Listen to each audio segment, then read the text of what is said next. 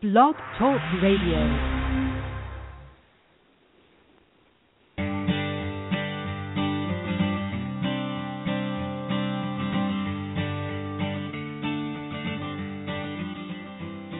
Hi, and welcome to The Art of Film Funding. I'm your co-host, Claire Papin, along with Carole Dean, author of the best-selling book, The Art of Film Funding.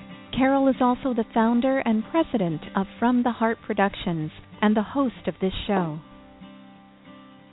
Don Schwartz is an actor and journalist. His book, Telling Their Own Stories, Conversations with Documentary Filmmakers, is available from Amazon. His film reviews and filmmaker profiles appear regularly on FromTheHeartProductions.com, and Don posts new reviews almost daily. He holds BA, MA, PhD degrees in psychology and counseling. And Carole Dean and Don Schwartz love documentaries, and they created this show to encourage people to watch more docs. Claire, we want to support documentary filmmakers because I believe that they're our greatest filmmaking asset. They find important stories that are unique and make a contribution to society, and we should really realize that these are the least paid, the documentarians, and the most dedicated. So let's get started today, Don. I want to hear what you think of the film Capital C. Thank you, Carole. Capital C is the title, and of course that C could stand for anything. In this case, it stands for crowdfunding.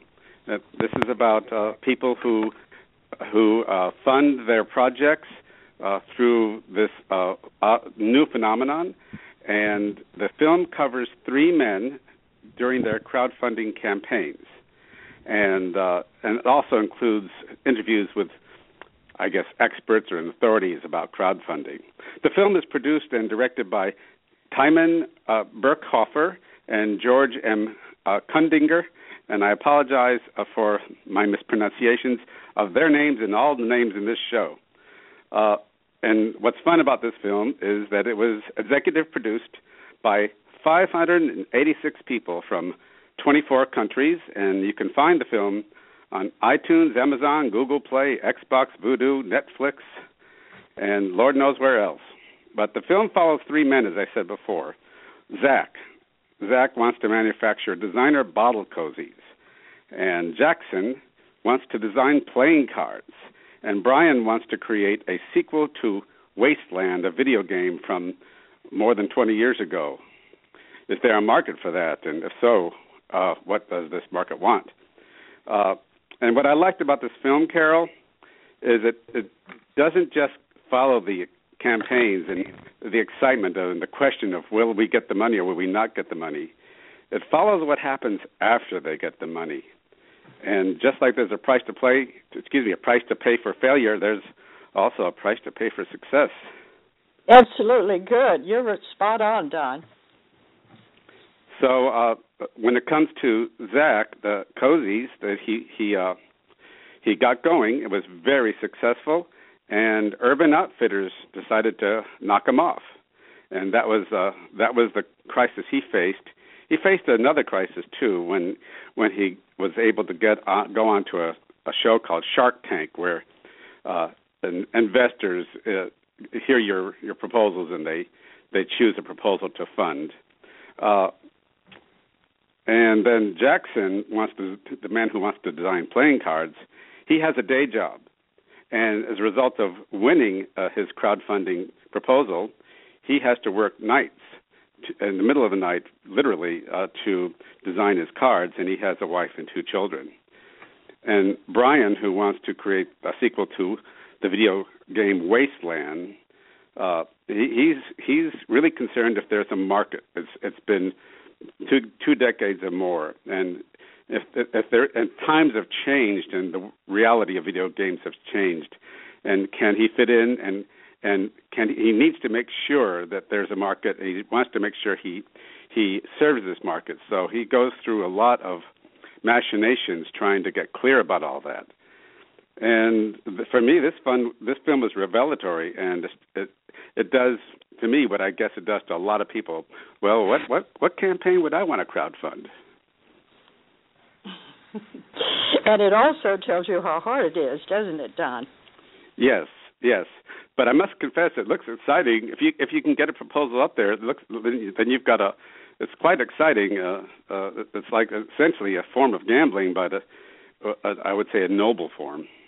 Yes, it is. Well, we've been crowdfunding around here from the Hart Productions for 3 years now, so I really enjoyed this film, and I highly recommend it for many reasons. Technically, storyline, caring, supporting, nurturing people, the new social networking and what it can do for you. But anyone who's thinking of doing a crowdfunding campaign must see this film.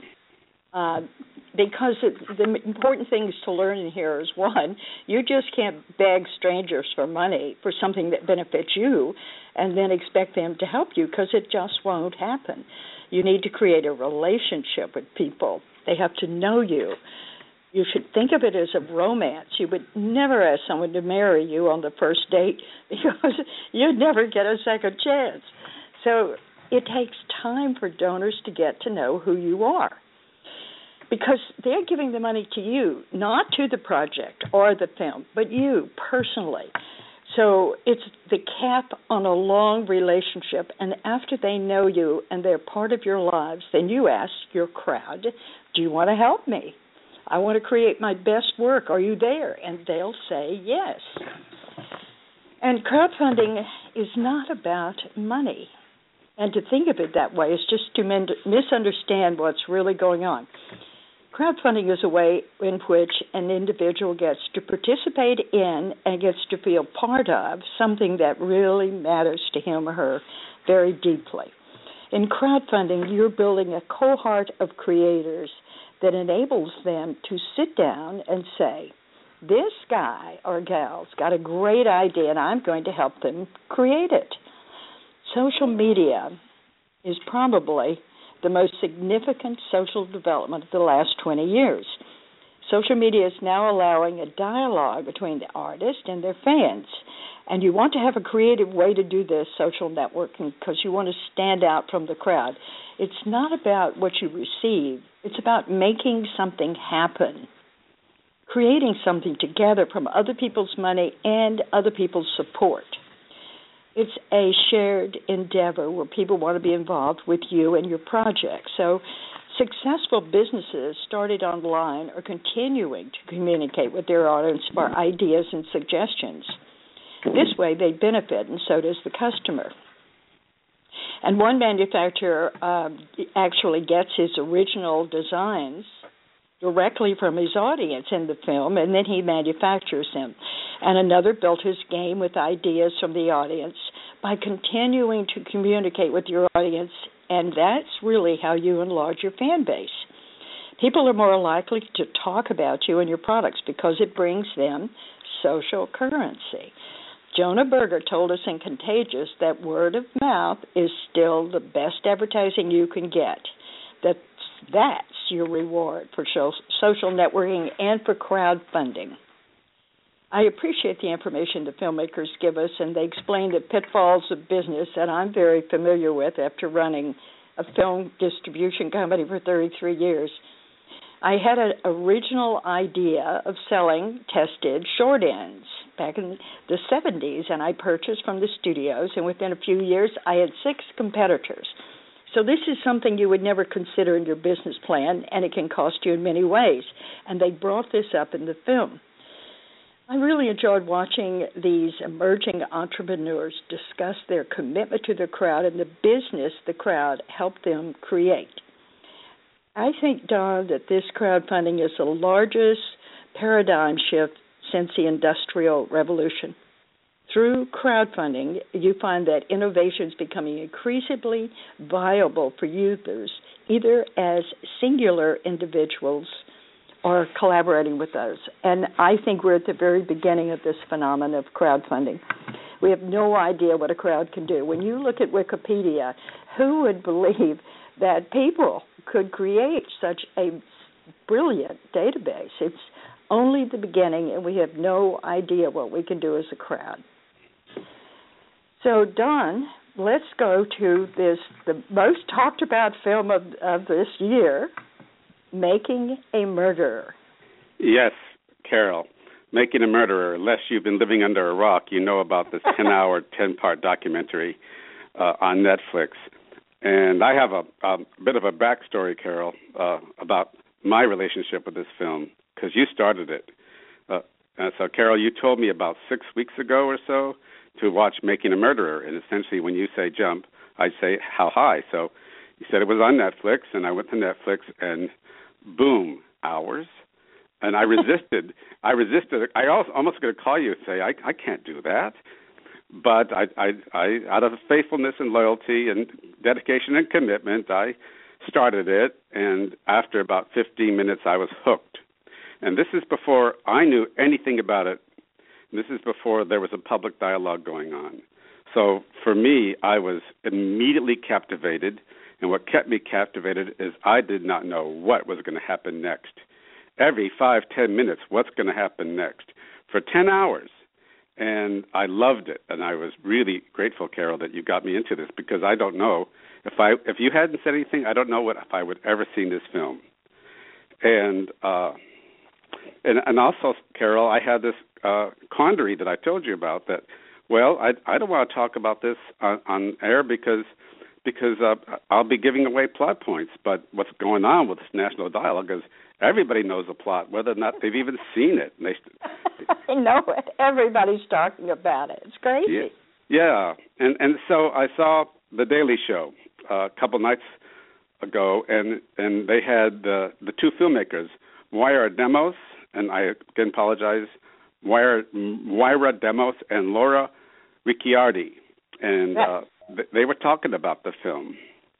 And I want to just for people that haven't seen the film or haven't heard about it, I just want to just do an extremely quick summary.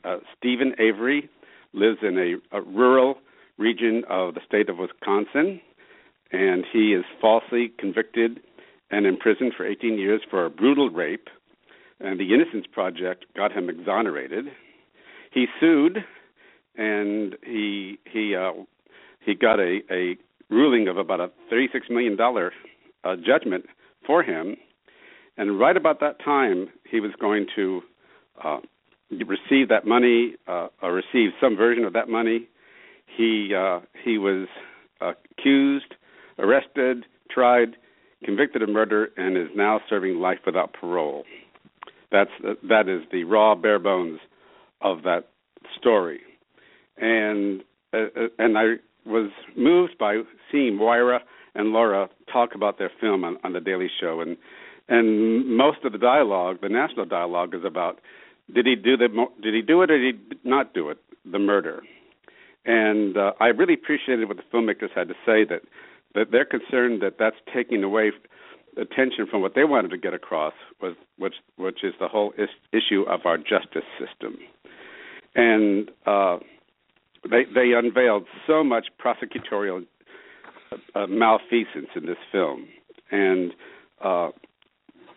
I found that all the damning murder evidence, the evidence that was used to put Stephen Avery away for life, is tainted. And at the very, very least, there should be parole in his sentence, because at the very least, there is a shadow of doubt.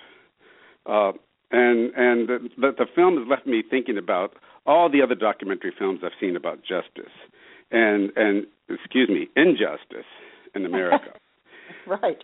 And so I made a short list here of what's been going on with justice and injustice here. We have draconian sentencing laws. We have an overburdened public defender system. We have prosecutorial malfeasance. We have covert and overt racism. We have treating drug addiction as a crime rather than as a public health problem. We have private prisons. We have an overarching American culture of revenge disguised as justice. And well said. Well said, John. Thank you. And thank you. And I have one more note. Is I saw a film a while back called Unlikely Friends by Leslie Neal. And this was my introduction to something called restorative justice. And I called Leslie yesterday to talk about this film. and justice. And I wanted to just clarify that, what's going on with that. And she helped me define restorative justice as bringing healing to victims and healings to communities. And that's a really hard sell for a society which disguises justice as revenge, or disguises revenge as justice. One of those two. I'm sorry, but so that's what this film did to me. It brought home in a stronger fashion, a deeper fashion, how vulnerable we are to having justice sabotaged. You are so right. That's really the whole point in my book. But I want to say, Leslie Neal won our grant for Unlikely Friends. Did you know that? You might have mentioned it before, but all I can say is yay. Oh, yeah. Well, that is a brilliant film. And so we should really, I don't think we've ever reviewed that. I'm glad you brought that up. Good thinking. All right, well, I'll tell you, as you know, this has become the most popular film in 2016. You either love it or you turn it off and walk away.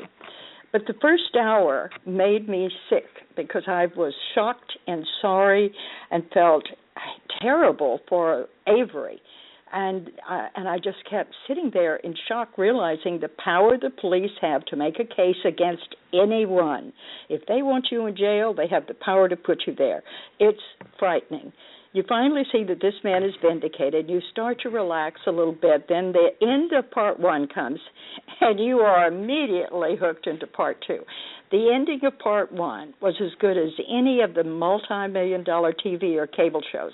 Believe me, that takes you to part two, and you can't stop watching. You have to see that second film, and then you begin to feel that terrible sick stomach and think, oh, my God, they're doing it again. They are making a murderer. Oh, I tell you, it's an emotional film.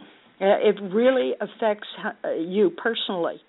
These 10 one-hour films are going to bring up a lot of questions. So what is justice? What does serve and protect mean? Are the police really there to serve and protect us, or to serve and protect themselves?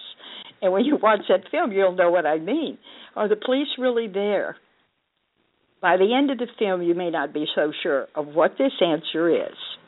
The real question is, who killed Karen? Was it Avery? Was it his neighbor? Was it the ex-boyfriend?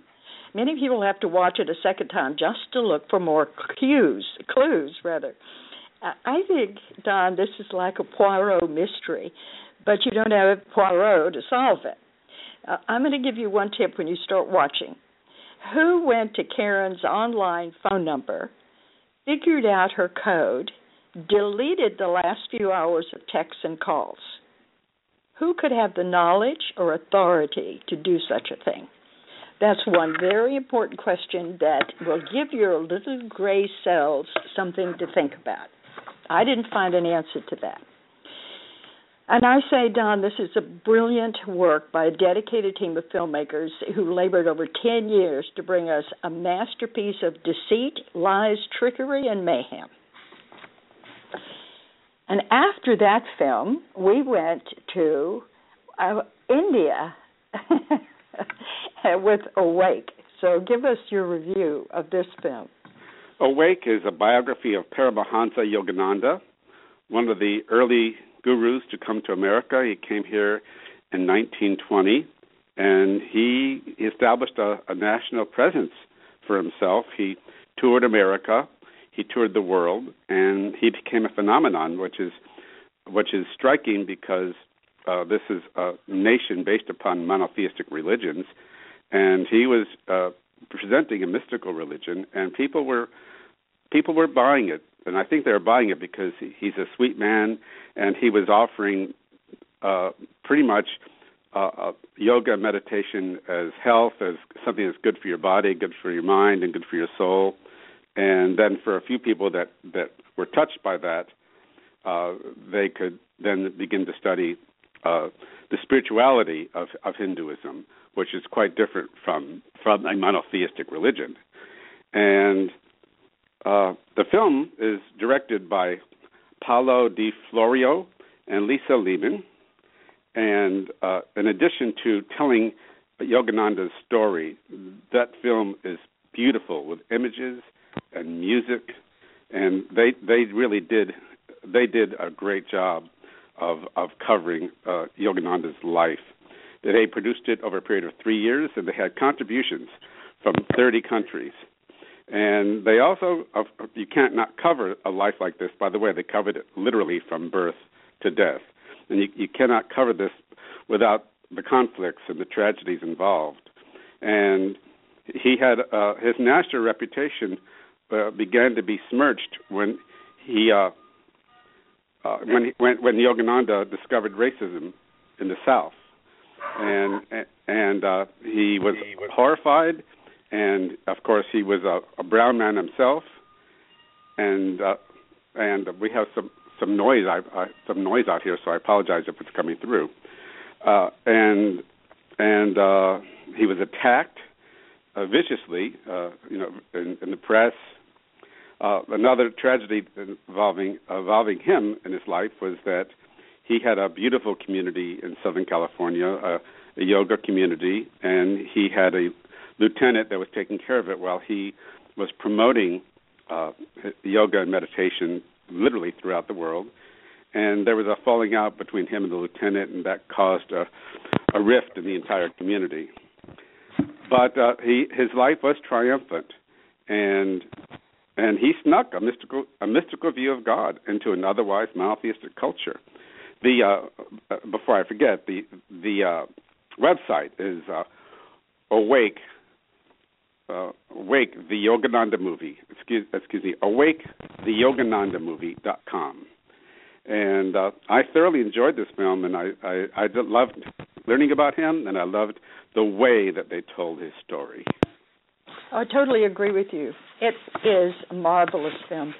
You know, some of the personal stories actually made me stop the film and sit there and take in that information. People who were lucky enough to be part of his life or his teachings still love him deeply. And they're living what he taught them years ago. And I always find that this is a sign to me of the truth of someone's teaching. When you see happy, contented people are still practicing meditation, living good lives, then you know that Yogananda did a great service to America. He came here to bring us this ancient source of connection to our higher selves, and he believed that we had the power to achieve what we wanted. He thought that through meditation you connect to the universe and to your higher self, and his book is still on the shelf after, 40 years or so, and people can find him today in that book, and this film will also help us understand who he was and how powerful his message is. For me, the relationship Yogananda had between science and spiritualism was the very best part. Just this little piece of the film will give you an idea of his far-reaching mind. He said repeated performance of an action creates a mental blueprint which causes the formation of electrical pathways in the brain, somewhat like the grooves in a phonograph record. Your life follows the grooves that you yourself have created in the brain. So it appears that Yogananda was talking about neuroplasticity, which is almost 60 years before Western doctors took an interest in it. And so he's the real thing. He said that Kira practice could rewire your brain and help eliminate unwanted habits. And he taught yoga to deepen your meditation. I just wonder what it would be like to leave your homeland, learn a new language and customs, be ridiculed daily for your skin color and your garments. That's quite a challenge to live with. But they said that he looked at you, and when he looked at you penetratingly, he was changing you. And I loved watching Yogananda visit Mahatma Gandhi, and we got to travel through India, and we got to see Hollywood in the 1930s and 35s. I really loved those parts. And the depth of love and compassion and support of your fellow man, that was a constant thread in this film. I have to tell you, Don, my house was full of joy. When I turned that film off, this whole house was vibrating. in a joyous fashion, and I was totally empowered. It was late in the evening. I'd worked hard all day, and I was up writing as if I was 30 years younger. I don't know. But I found that just listening to his words, watching the film, it was an empowering experience. Do you agree? Absolutely. Yeah, it was. That's all I can say. Yeah, I recommend this film. It's a beautiful piece of biography. Yes, but Yogananda is still there. I mean, he's really captured in that film, and he truly comes through right into your heart. Now, the best part today is Petals in the Dust. And so, Don, give us your review. Okay, thanks, Carole. I discovered Petals of the Dust in a Facebook post by one of the producers, Gino Caputi. And the moment I learned about it, I knew I had to see it because, as I've said before, my number one concern, my number one issue is our environment. And a close second, number two, is misogyny. And the misogyny, for some reason or other, just drives me crazy. And as I've lived my life, I've just discovered misogyny in all aspects of our lives and on this planet. And Petals in the Dust, the subtitle is The Endangered Indian Girls, and it is written and directed by Naina Caputi. And the film describes the countless ways that females in India are suppressed, oppressed, abused, killed, beginning from conception. And it was devastating. It's an absolutely devastating film, and I consider it an absolute must-see. And it's another important point about this film is, yes, the focus is India, but the reality is global. And then one element of this film that adds power to this film is that it takes us. This film takes us on the filmmaker's journey of discovery, and that adds power and that adds engagement to this film. So it is powerful, it is engaging, it is infuriating, and ultimately it's inspiring because it makes you want to do whatever else you can do to just stop misogyny. And I am very grateful for this film. I have a strong emotional response to this film. And documentary films that cover painful topics, difficult topics, they usually include information about what anyone can do about the topic. And, of course, the good news is Naina does include plenty of opportunities for us to make a difference. The website for the film is petalsinthedust.com. There'll be other ways you can learn about the film because we have Naina with us. And Carole and I have had the pleasure and the honor of getting to talk with her.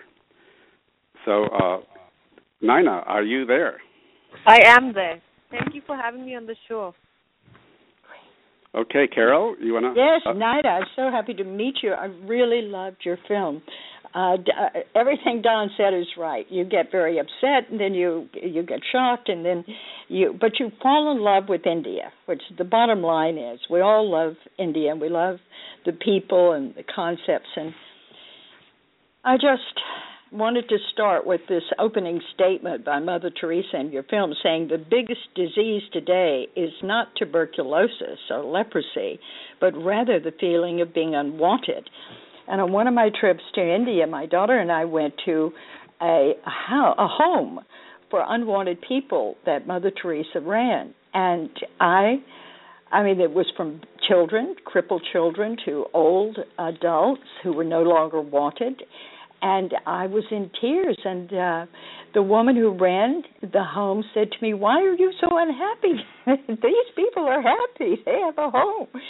So it's just the dichotomy of India. I mean, they recognized it. It was called the Home for Unwanteds, and people took their unwanteds there. So tell us how you found this film. Sure. So, you were talking about being unwanted. So I was really lucky to be born into a family that valued daughters.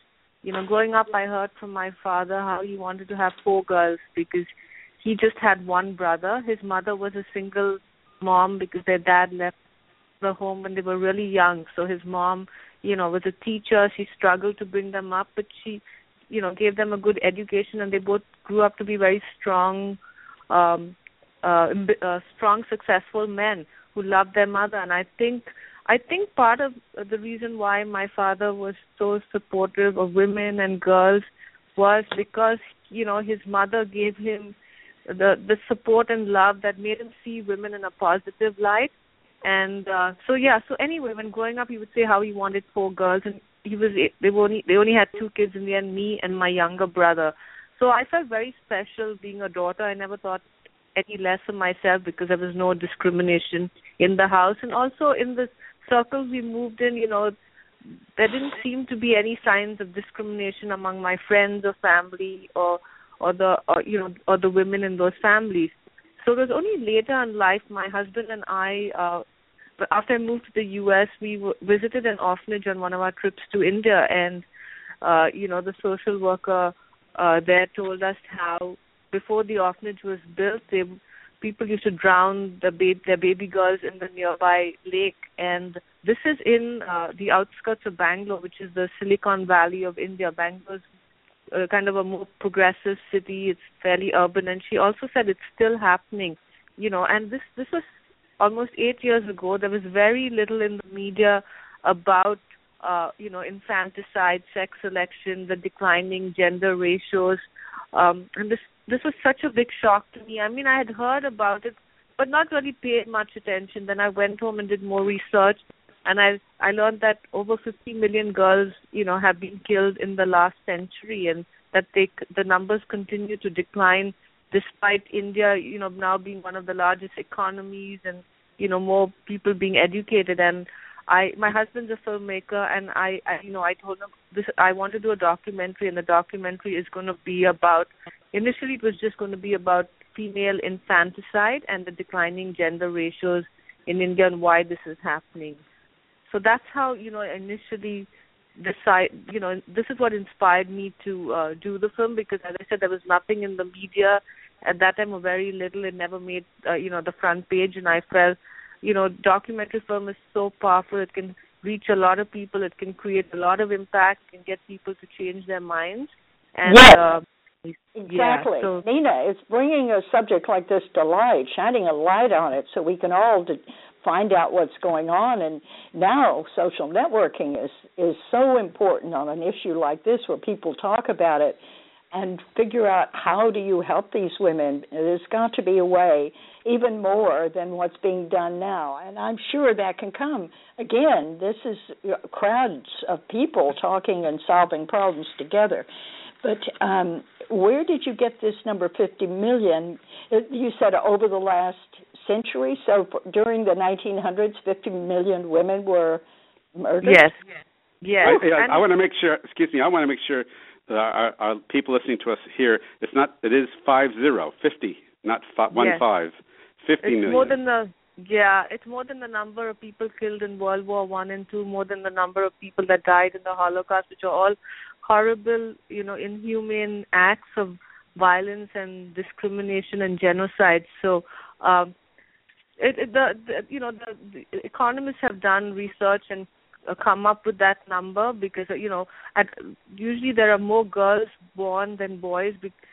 But what they found was because so many in other parts of the world the ratios were stable, but in countries like India, China, some Eastern European countries, some other Asian countries, the ratios of girls to boys, was huge. There was a big imbalance, and then when they did more research, they found that 50 million girls had been killed either before birth or after they were born. And again, as I said, there's been so little talk about this. I mean, everyone should. This is huge because what's also happening is because of this declining female ratio, there are in 20 years' time there'll be 20% more men than women in India, and any country that can have that has that kind of gender ratio can become very unstable, and it doesn't really make women more valuable because they're fewer. In fact, they become more of a target for different forms of gender violence, as you can see,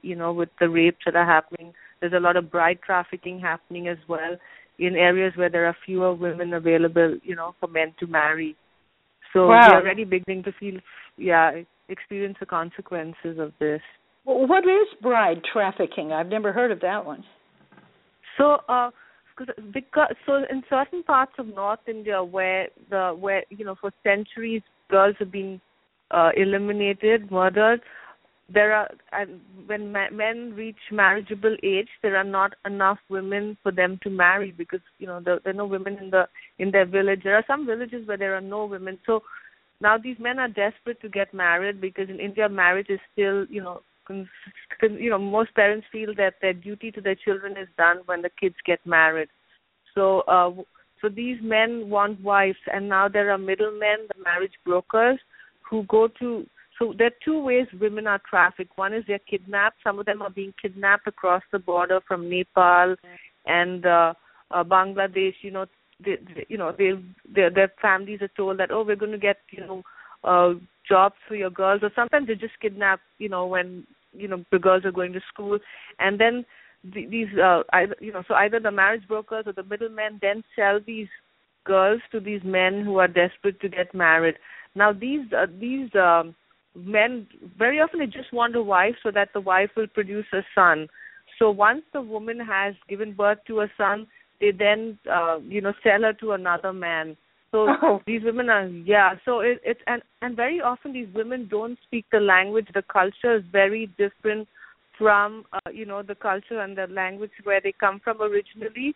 So these women are really trapped. There's no one they can talk to about what they are experiencing, and they can't escape. So bride trafficking is really huge right now in India, and again, it's something that people don't really. Now, in the film, we do talk about it, and we do actually highlight a non-profit called Empower People that rescues these trafficked women. They're based in North India, and they are going around to the various villages and trying to track these women down and help them get out of those situations. No, Naina, it's not just the woman; it's also the dowry, and a woman's worth is measured by her dowry. Exactly. So dowry again has been going on for centuries. Actually, dowry in India is illegal, but like a lot of other things that happen, people turn a blind eye. Very often, the people in power, the authorities themselves, are guilty of asking for dowry when their sons get married. So yes, it shows how little value women have, because even very educated women, that have jobs in the software industry, whether in India or even in the Indian diaspora, sometimes have to pay dowry to get married. And as I said, so many parents are so desperate to get their daughters married that they are willing to, pay to meet the demands of these potential bridegrooms. My goodness. Well, I have to say that this tells a compelling story, and it keeps you glued to the screen. So your editor really stayed on track with the story of the missing girl. So how did you choose from all the footage to find the right information? You did a good job with it. Yeah, I have to give our editor a lot of credit. Her name is Shirley Gutierrez, and she's actually won 2 Northern California Emmys, and I just discovered her by chance. I belong to a group called Chicks Chat, which is a Bay Area filmmakers group, and I think I put my trailer on that on the email, and I was asking people for feedback and advice, and Shirley and I started communicating, and after she started giving me advice, and then I learned she also edited, I brought her on board. So now, we started this film almost 8 years ago, and as I said, my focus was initially on infanticide. But since then, the film has had evolved, because as I traveled across India, I realized, girls are not just being killed before or after birth, but also they're endangered at every stage in their life. And so we have over 100 hours of footage, and this film kept changing, the direction. So when we did bring Shirley on board, the first thing we did was kind of structure the film and decide what the story was and how it was going to end. Now, my husband, Gino, is also an editor, but this was our first documentary, and we had put together some kind of rough structure. We had the beginning and the end and some stuff in the middle. And I remember when Shirley first saw the end, which was just a lot of talking heads, of activists, she said, I'm so tired, it makes me want to lie down and go to sleep. So, so she worked with us. In both Gino and she thought I needed to be brought into the film and, tell the story through my eyes. So once she told us that, we were able to go through the footage and also break it up into sections. If you see, every section of the film starts with a quote leading to a particular topic. So we start with, infant abandonment, unwanted children, then going into infanticide, sex selection. Then we go into, sex selection and discrimination in North America. And then we go back to the forms of gender violence against adult women and the consequences. And then finally we end with, positive stories from our subjects. So, yes. Go ahead. This is good. I loved the beginning where all the girls were saying what they wanted to do when they grew up, and they had no limit on what they could ask for. And some of them sounded very determined. That was a great beginning. Yeah, that was Gino Caputi, my husband. That was, when he started the film, he said, I want to start with that. So when we were shooting in India, he did shoot all these little girls. So we had the beginning concept right off the bat. It was, the later part and the ending. Yes, it is. And, we did want to start with this to especially for parents to see, look, my daughters are capable of so much, how can I snuff out their lives? They can do so much for this country or, for the community. So it was very important for us. And the girls were excited to be part of the film as well. Many of those girls actually are in orphanages in India, or some of them have been adopted by families here in the U.S. So we also tried to bring some of those girls into the film. Oh, how marvelous that you helped them get adopted. I raised a girl in India through the Christian Children Fund, and she lived in Bangalore. Oh, wow. I loved it. I went. My first trip to India was to meet her and take her to the Taj and the Red Rose City and all the places. And it was the Christian Children people that helped me, and they came and translated. And we had so much fun because she had me wearing a sari, and I was unraveling all the time, and she would just laugh. We had such a great time. But I'll tell you that I took her, of course, to really nice restaurants, and this was a change for her, and she didn't know how to eat with a fork. So I remember we were in a nice restaurant one night, and she was trying, and she finally put the fork down and looked at me like, I give up.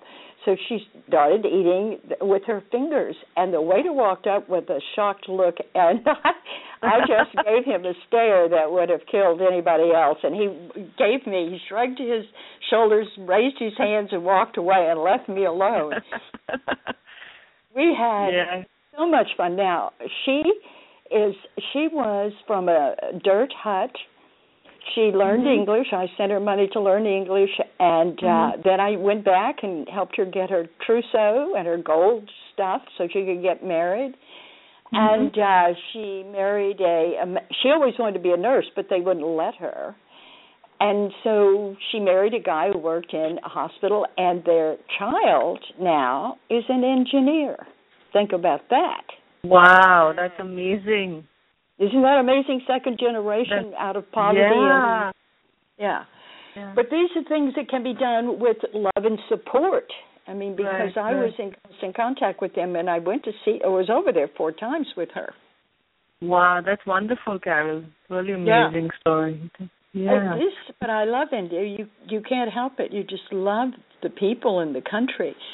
So I sincerely thank you for this film to bring all this information to us. It's so full of love, and the girls are so precious. So, Don, I know you have questions. I don't want to hog all the time. Go ahead. Tell us. Oh, well, I have a comment, and at this point, just 1 or 2 questions at the most.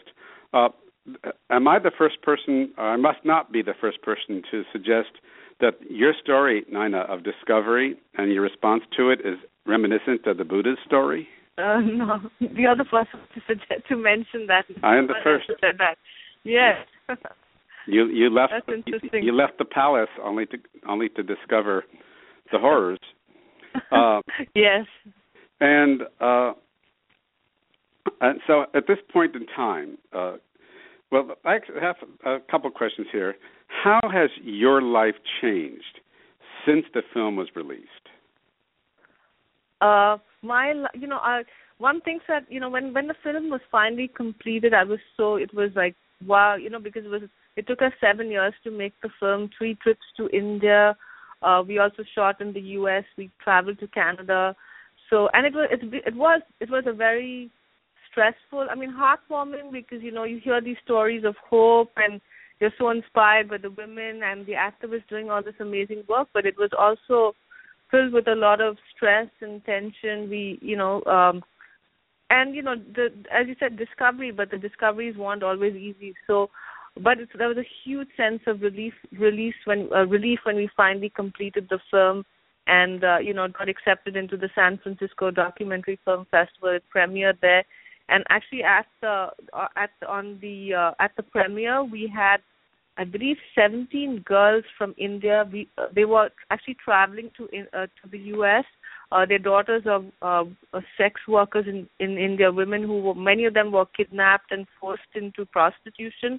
But there's a nonprofit called Kranti that has, got these girls out of the brothels, and they're teaching them life skills and educating them. So these 17 or 18 girls with the founder of the nonprofit Kranti attended my premiere, and the girls were all in tears, and at the end of the screening I had them come up on stage and speak briefly about their lives and how their lives have changed. So it was so, it was for the audience and for me, this couldn't have been a more perfect moment, because my whole goal with doing Petals in the Dust was how can we make a difference? So you've seen the film, what can you do next? And I know a lot of people in the audience reached out to those women and girls to support them financially or promote their cause. And but the work never ends, because after that one has to constantly reach out to people to host screenings. I still have to continue fundraising, because I need to raise money to do outreach, get the film out there. So the work doesn't end, but it's exciting. It's exciting to see this next stage, and a lot of tech companies now are interested in screening our film, which is again huge. We had a screening at Google last week, because they all have large Indian groups of employees at these companies, and they have the money and the manpower to make a difference. Many of them have companies in India as well. So I'm excited to see the direction Petals in the Dust is taking, besides doing the community screenings and film festivals and university screenings. Oh, I think that's wonderful. And, we had on our Blog Talk Radio show, we had Nicholas Gandhi, Gonda, Gandha, on from TUG, TUGG.com. And I highly recommend you check out his service for screenings across the country.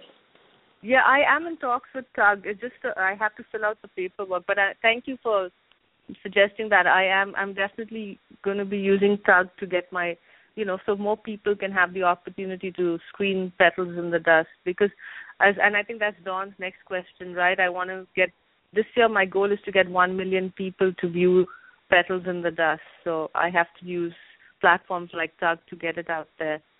Yeah, my question is, how can we help make that happen? By helping me spread the word, connecting me with organizations or universities or other people like yourselves who are connected and are interested in film, interested in social justice issues. Just having me on this show today and reviewing my film itself, helps to get more people interested. Help us get more outreach there. If would love to apply for a grant from the Heart Productions if they're still available for outreach, So there's a lot that people can do to support our film.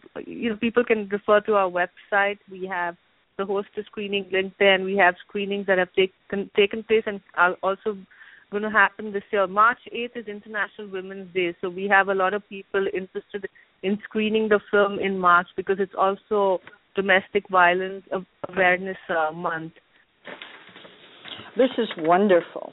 This is wonderful. We will keep sharing it and supporting you. So you have to keep us on your marketing mailing list so we know what's going on. Absolutely. Well, we thank you so much for your time and your dedication in bringing this subject to light. Thank you. Thank you for having me on your show, and it's been an honor to speak to you, Carole. I've heard a lot of wonderful things about you and your organization. So to finally speak to you on a radio show is indeed very fabulous and fantastic for me. So thank you, and thank you, Dawn, for making it happen and for writing that review and connecting me with Carole. I really appreciate it. Listen, you should apply for the spring grant coming up April 30th or the June grant, either one. They're all online. Okay. We would welcome your submission. Thank you so much, Carole. I really appreciate it.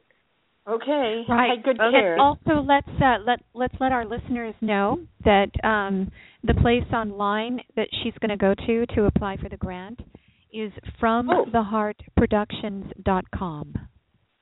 Okay. Thank you. And you're welcome. My website is petalsindthedust.com, and I think Carole, you also want to know how people can support nonprofits that were featured in the film.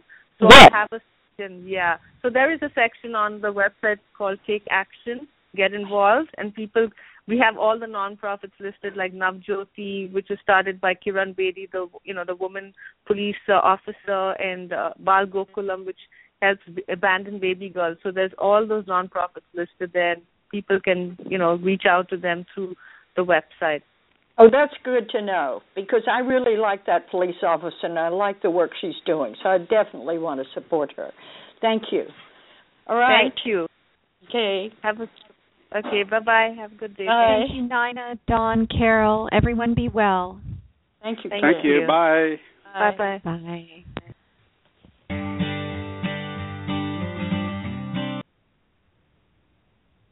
Now, in its second edition, Carole Dean's popular book, The Art of Film Funding, has 12 new chapters to cover all areas of film financing and how to avoid expensive pitfalls.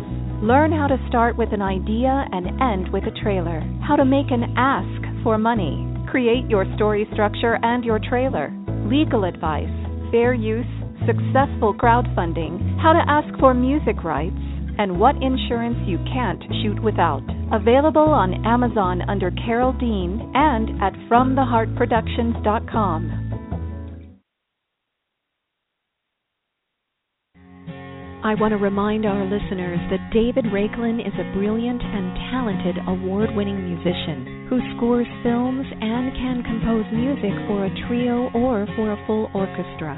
David is a very good friend to the independent filmmaker and comes highly recommended by From the Heart Productions. If you need music to help tell your story, please contact him at davidraiklin.com. That's David, RAIKLEN.com.